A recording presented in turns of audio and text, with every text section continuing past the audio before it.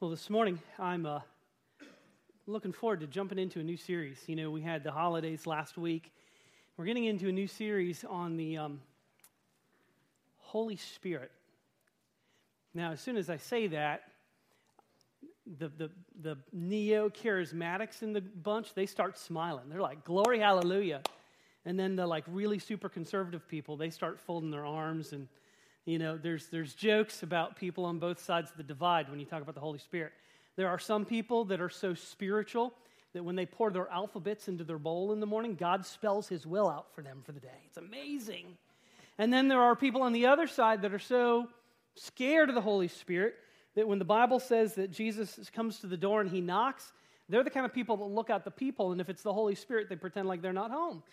And so the challenge is there are all kinds of ways when we talk about the Holy Spirit, the person and the power and the reality of the Holy Spirit. There's just some weird stuff that people talk about. And so today, I really feel like getting into this new series, and I don't say this to be dramatic, I feel like I get a chance to introduce my friends to a friend of mine. Because growing up in a Baptist church, I think I knew that there was a Holy Spirit. There wasn't a whole lot of teaching about it. There wasn't a whole lot of practical stuff. It seems like the only thing I ever heard about the Holy Spirit was the crazy stuff that they do on TV just so you give them money. And that's not the Holy Spirit. That's a show. You know, that's run a business. And if that's what the Holy Spirit is, I don't want anything to do with it. But the Bible talks about the Holy Spirit all over the place.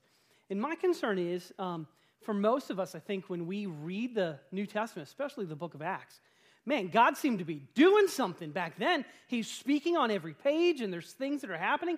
And then we look at Christianity today, and we go, what broke? Why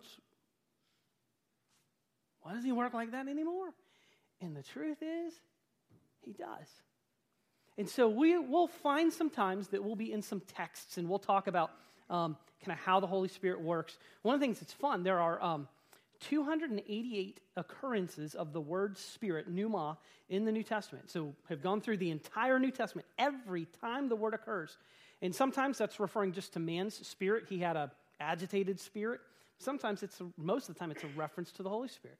And have gone through, done a massive research project and came up with 5 main ways that the Holy Spirit's involved in our life. Some of them are going to be ways that you know about. He's involved in communication. When the apostles get arrested, they don't have any time to prepare. He goes, don't worry about it. The Holy Spirit will help you say what you need to say to testify to Christ. The Holy Spirit works through communication.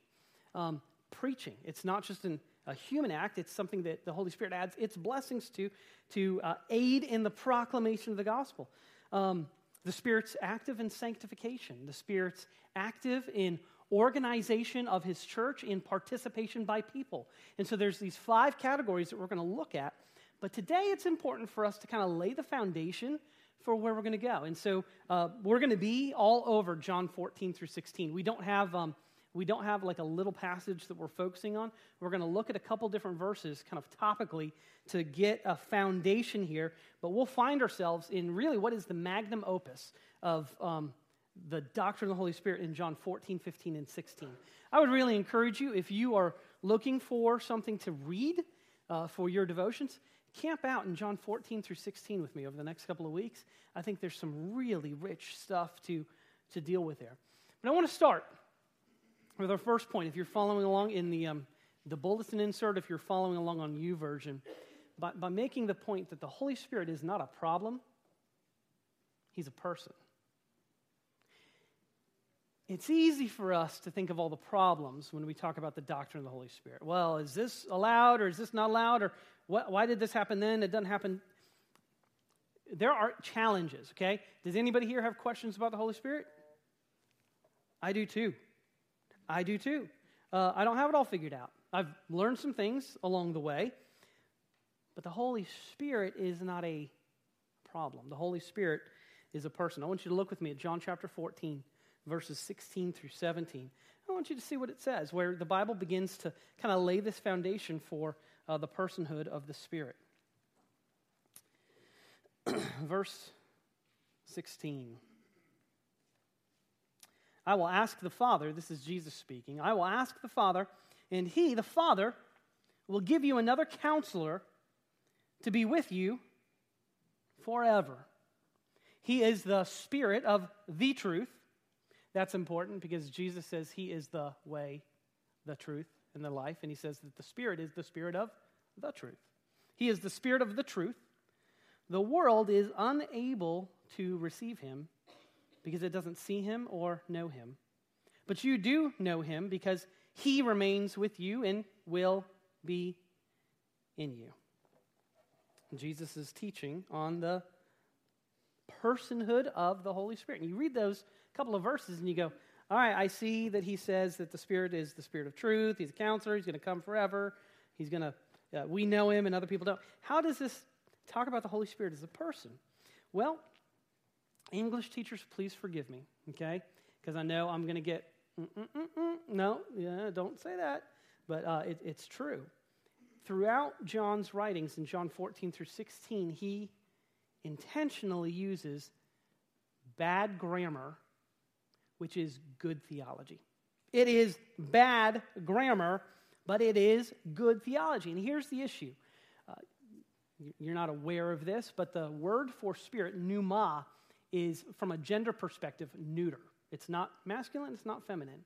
Yet every time Jesus refers to the Holy Spirit, he doesn't refer to it in a neuter fashion. He doesn't refer to it as an it or a force or a thing. He refers to the Holy Spirit as a he. When he comes, I will ask the Father and he will send you a Spirit. He is the Spirit of truth. The world does not know him. It does not see him, but you know him because he remains with you. John chapter 14, verse 26. Look at what that says. But the Counselor, the Holy Spirit, the Father will send him in my name, and he will teach you all things and remind you of everything I've told you. John chapter 16. This one gets crazy. John is like going nuts with the pronouns here. John 16, verses 13 and 14. He says, when the Spirit of truth comes, he will guide you into all the truth, for he will not speak on his own, but he will speak whatever he hears. He will also declare to you what is to come. He will glorify me, because he will take from what is mine and declare it to you. Everything the Father has is mine, and this is why I told you that he takes from what is mine and will declare it to you. This is unmistakably bad grammar. And people who were hearing this in the first century would go, oh my goodness, this guy must be uneducated. He doesn't know how to speak. But he gets the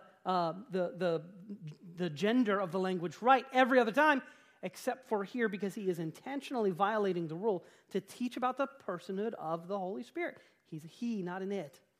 Moreover, he has all kinds of attributes of a person. He has intelligence, he has emotion, volition, he's active, he has a will.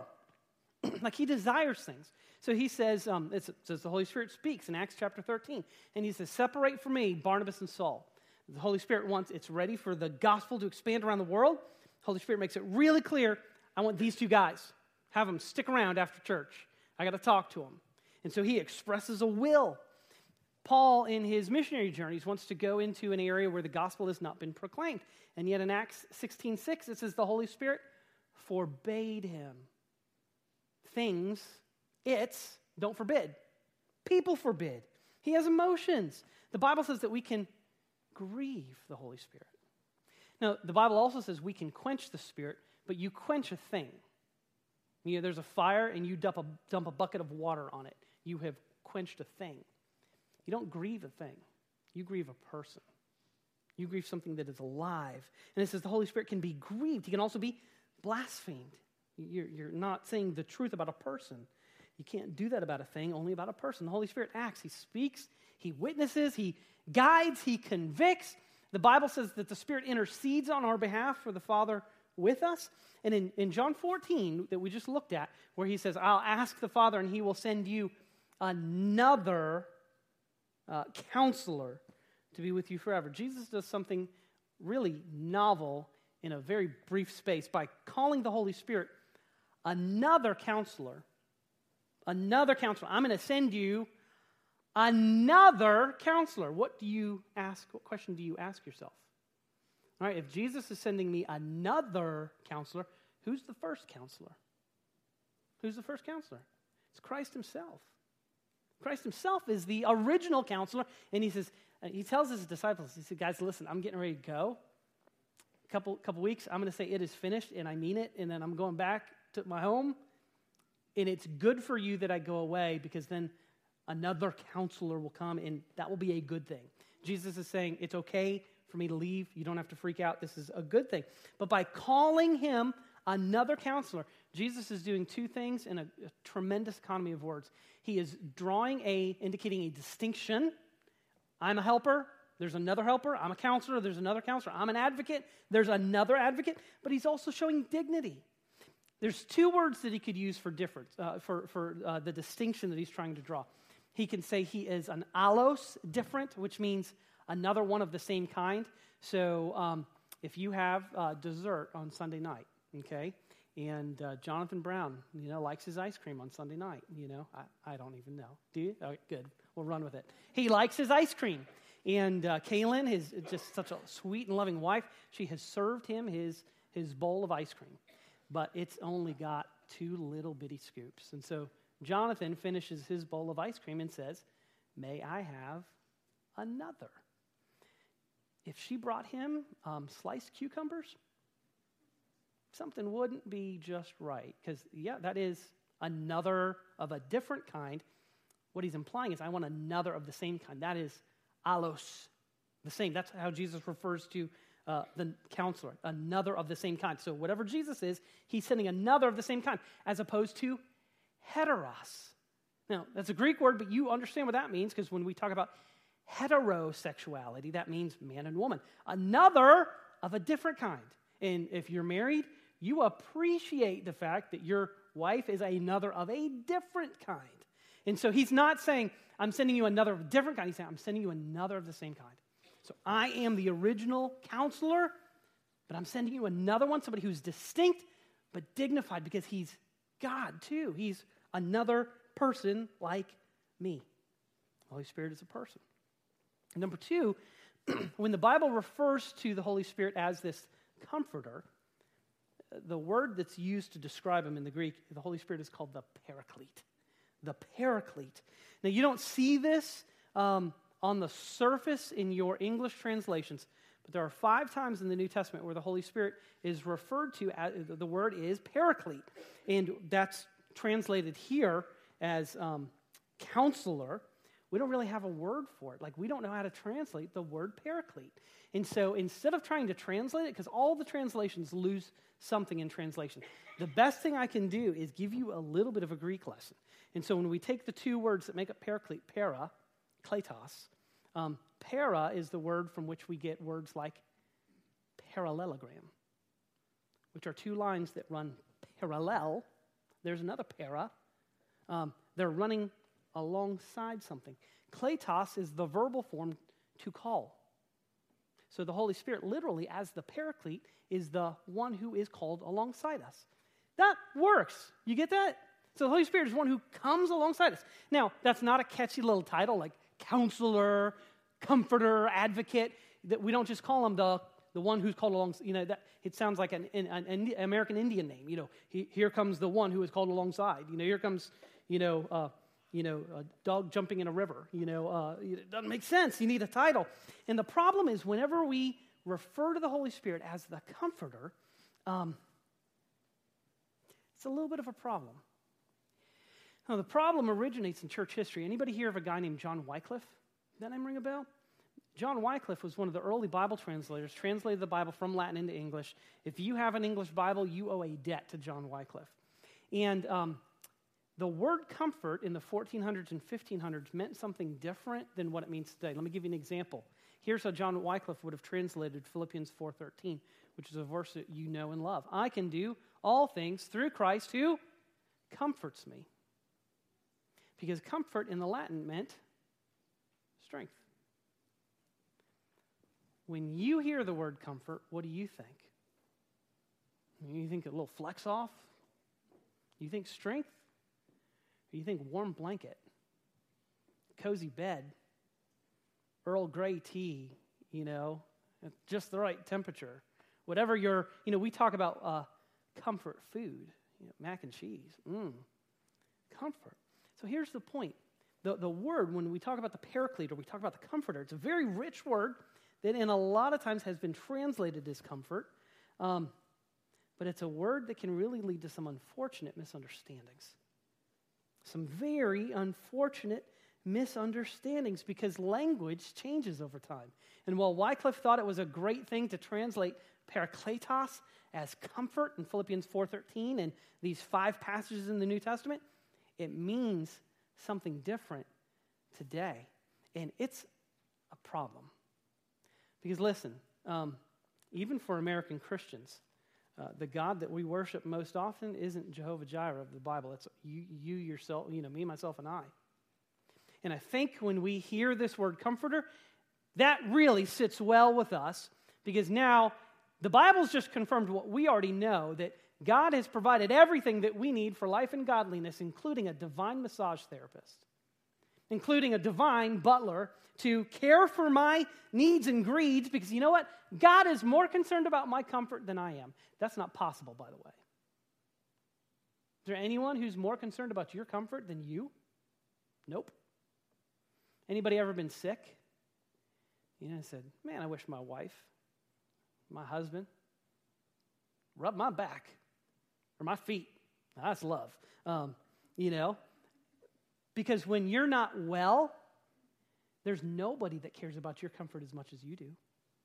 And my fear is by using this word comforter for the Holy Spirit, we've completely changed the whole mission, where we actually think that the Holy Spirit's about a warm blanket to make us feel better about ourselves and not about the mission to which God has called us. We're more concerned about our consolations than our task. And we think that the Holy Spirit becomes this kind of genie in a bottle that if we want it and we ask the right way and we say, enough, Bible words, maybe God will give it to us. That's not what it's about. The point is this: there is a vast difference between being Christian-focused and being Christ-focused. The Holy Spirit was not given for you and your comfort. The Holy Spirit was given for a mission. He was given to strengthen you. And when we make the Holy Spirit all about us, we have completely changed the mission for which He came, to glorify the Father. And so the Spirit came to be focused on Christ, not to be focused on the Christian and his comfort.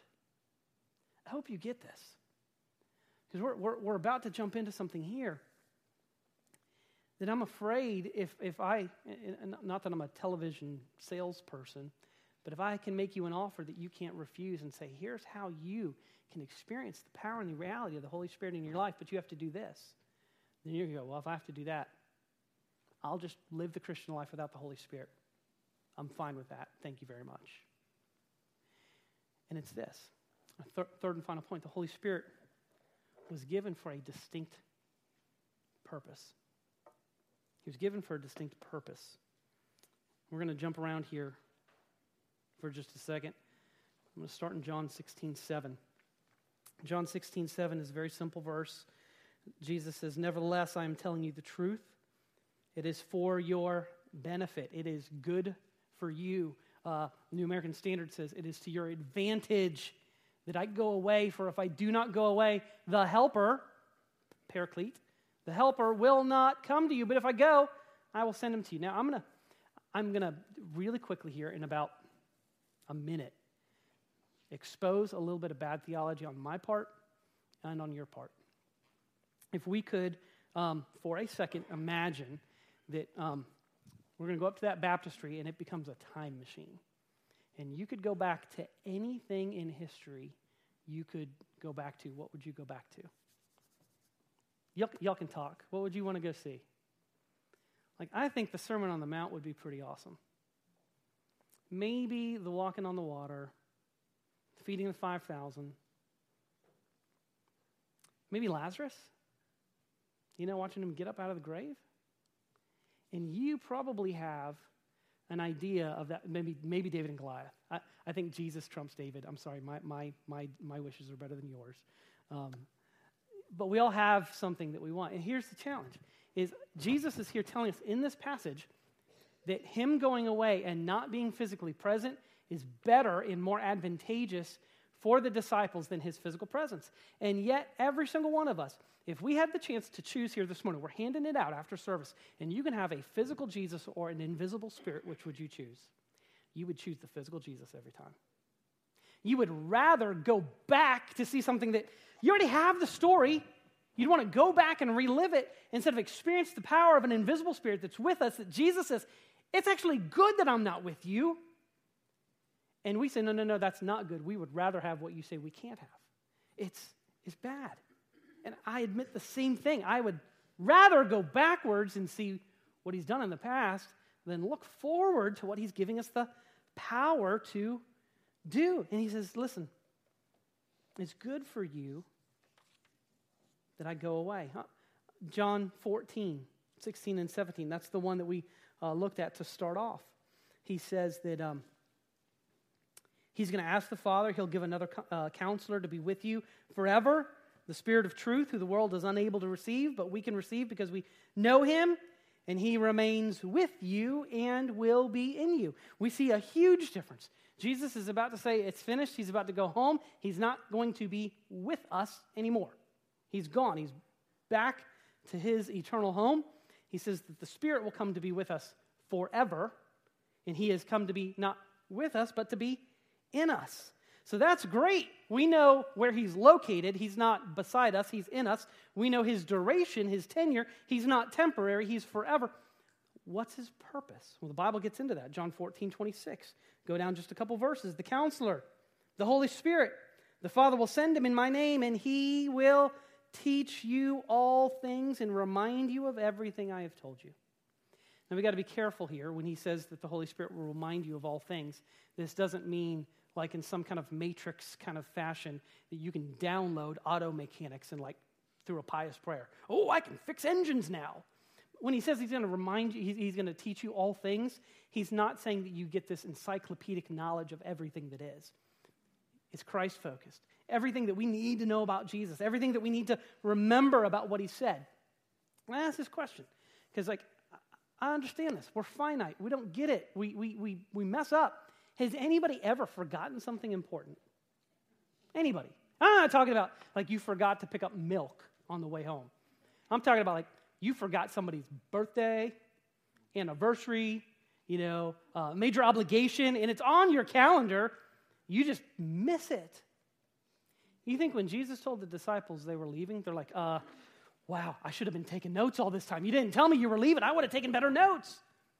How are we going to remember what he said? He says, don't worry about that. Don't worry about that. Like, if I leave it up to human strength, you're going to forget. But that's why the Spirit is coming, to teach you all things and to remind you of everything I have told you. John 16, 13, and 14 gets even more explicit. He says here, when the Spirit of truth comes, he will guide you into all the truth. And then listen to this. He will not speak on his own, but he will speak whatever he hears. You know what that sounds like? That sounds like a soldier under command.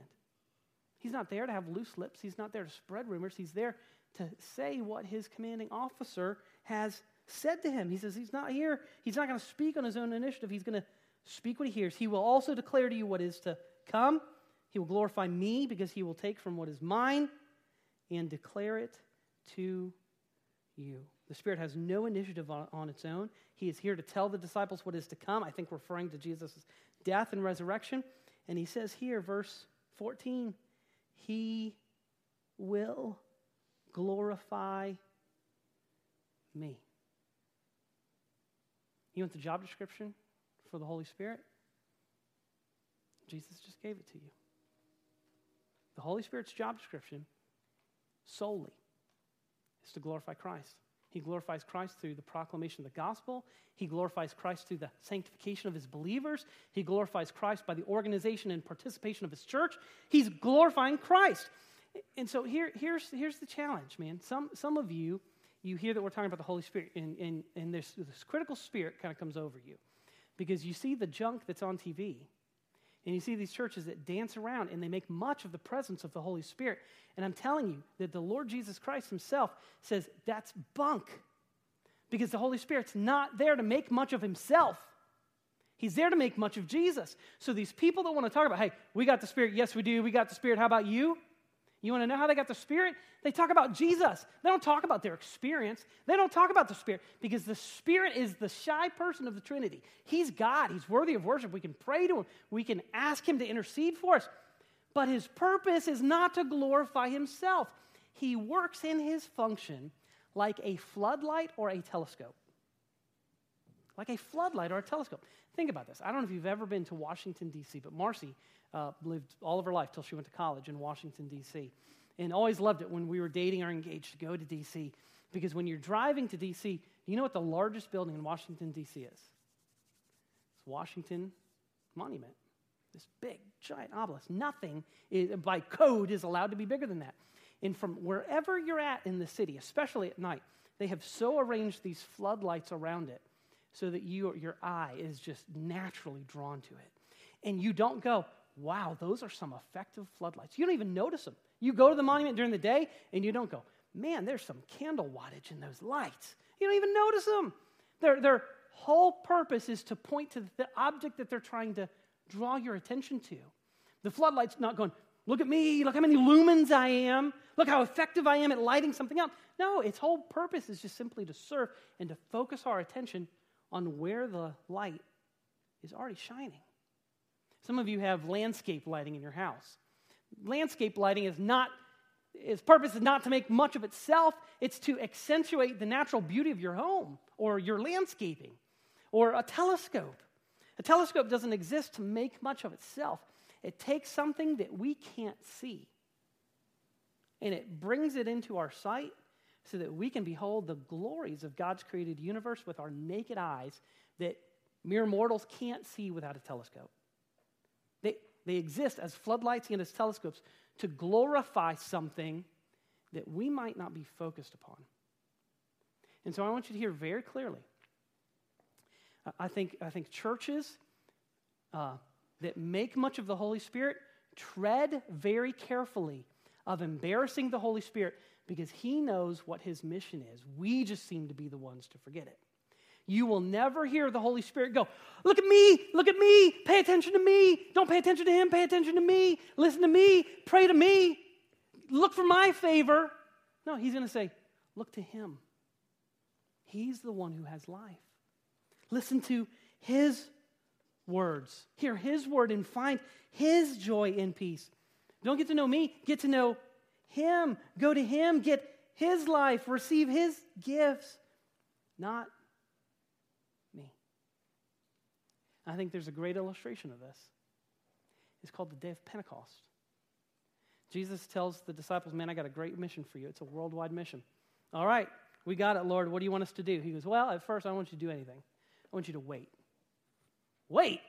Seriously? Like, my first job as a disciple is to wait. Yep, wait. And they wait. Finally, the Holy Spirit shows up. And how does the Holy Spirit prove that what Jesus says here about the Holy Spirit's desire, job description being to glorify me? Because what's the very first thing that the Holy Spirit does when he shows up? Peter preaches, and 3,000 people get saved in the name of Christ. Christ is glorified through the preaching by the power of the Holy Spirit, and more people get saved than were ever followers of Jesus while he was alive. At best, there may have been 500 or 600 people who were followers of Christ. And yet when the Spirit is finally given, and Jesus says he's not here to make much of himself, he's here to speak what he hears, he's here to glorify me, the day of Pentecost gets here, and the Holy Spirit proves it himself. He's here to glorify the Lord. Now, this is important. I'll say this, starting to wrap up. The Holy Spirit's goal is not just focus. When we talk about his role, it's kind of like a telescope or a floodlight, focusing our attention on Jesus. It's not just focus, it's connection. It's connection. And here's the point. God wants his people to know and experience him. Like, y'all good Christians. Like, you're in church, you know? You're not the bad Christians that are sleeping in this morning. You're good Christians. You're in church. And yet some of you would say your experience of the Christian faith is very dry and dusty. It's dehydrated and shriveled up like a raisin. It's not plump and hydrated. It's just not healthy. You're doing what you know you need to do, but there's not a whole lot of joy in the journey. It's a very dry experience for you. God doesn't want your experience to be like that. He wants you to be connected to Him. And so here's the deal. You know how you get connected to God? Through the Holy Spirit. God the Father has loved us. God the Son has died for us. God the Spirit takes everything that the Father and the Son has done and He applies it to our life. And so if we want to experience God, the Spirit's not an option.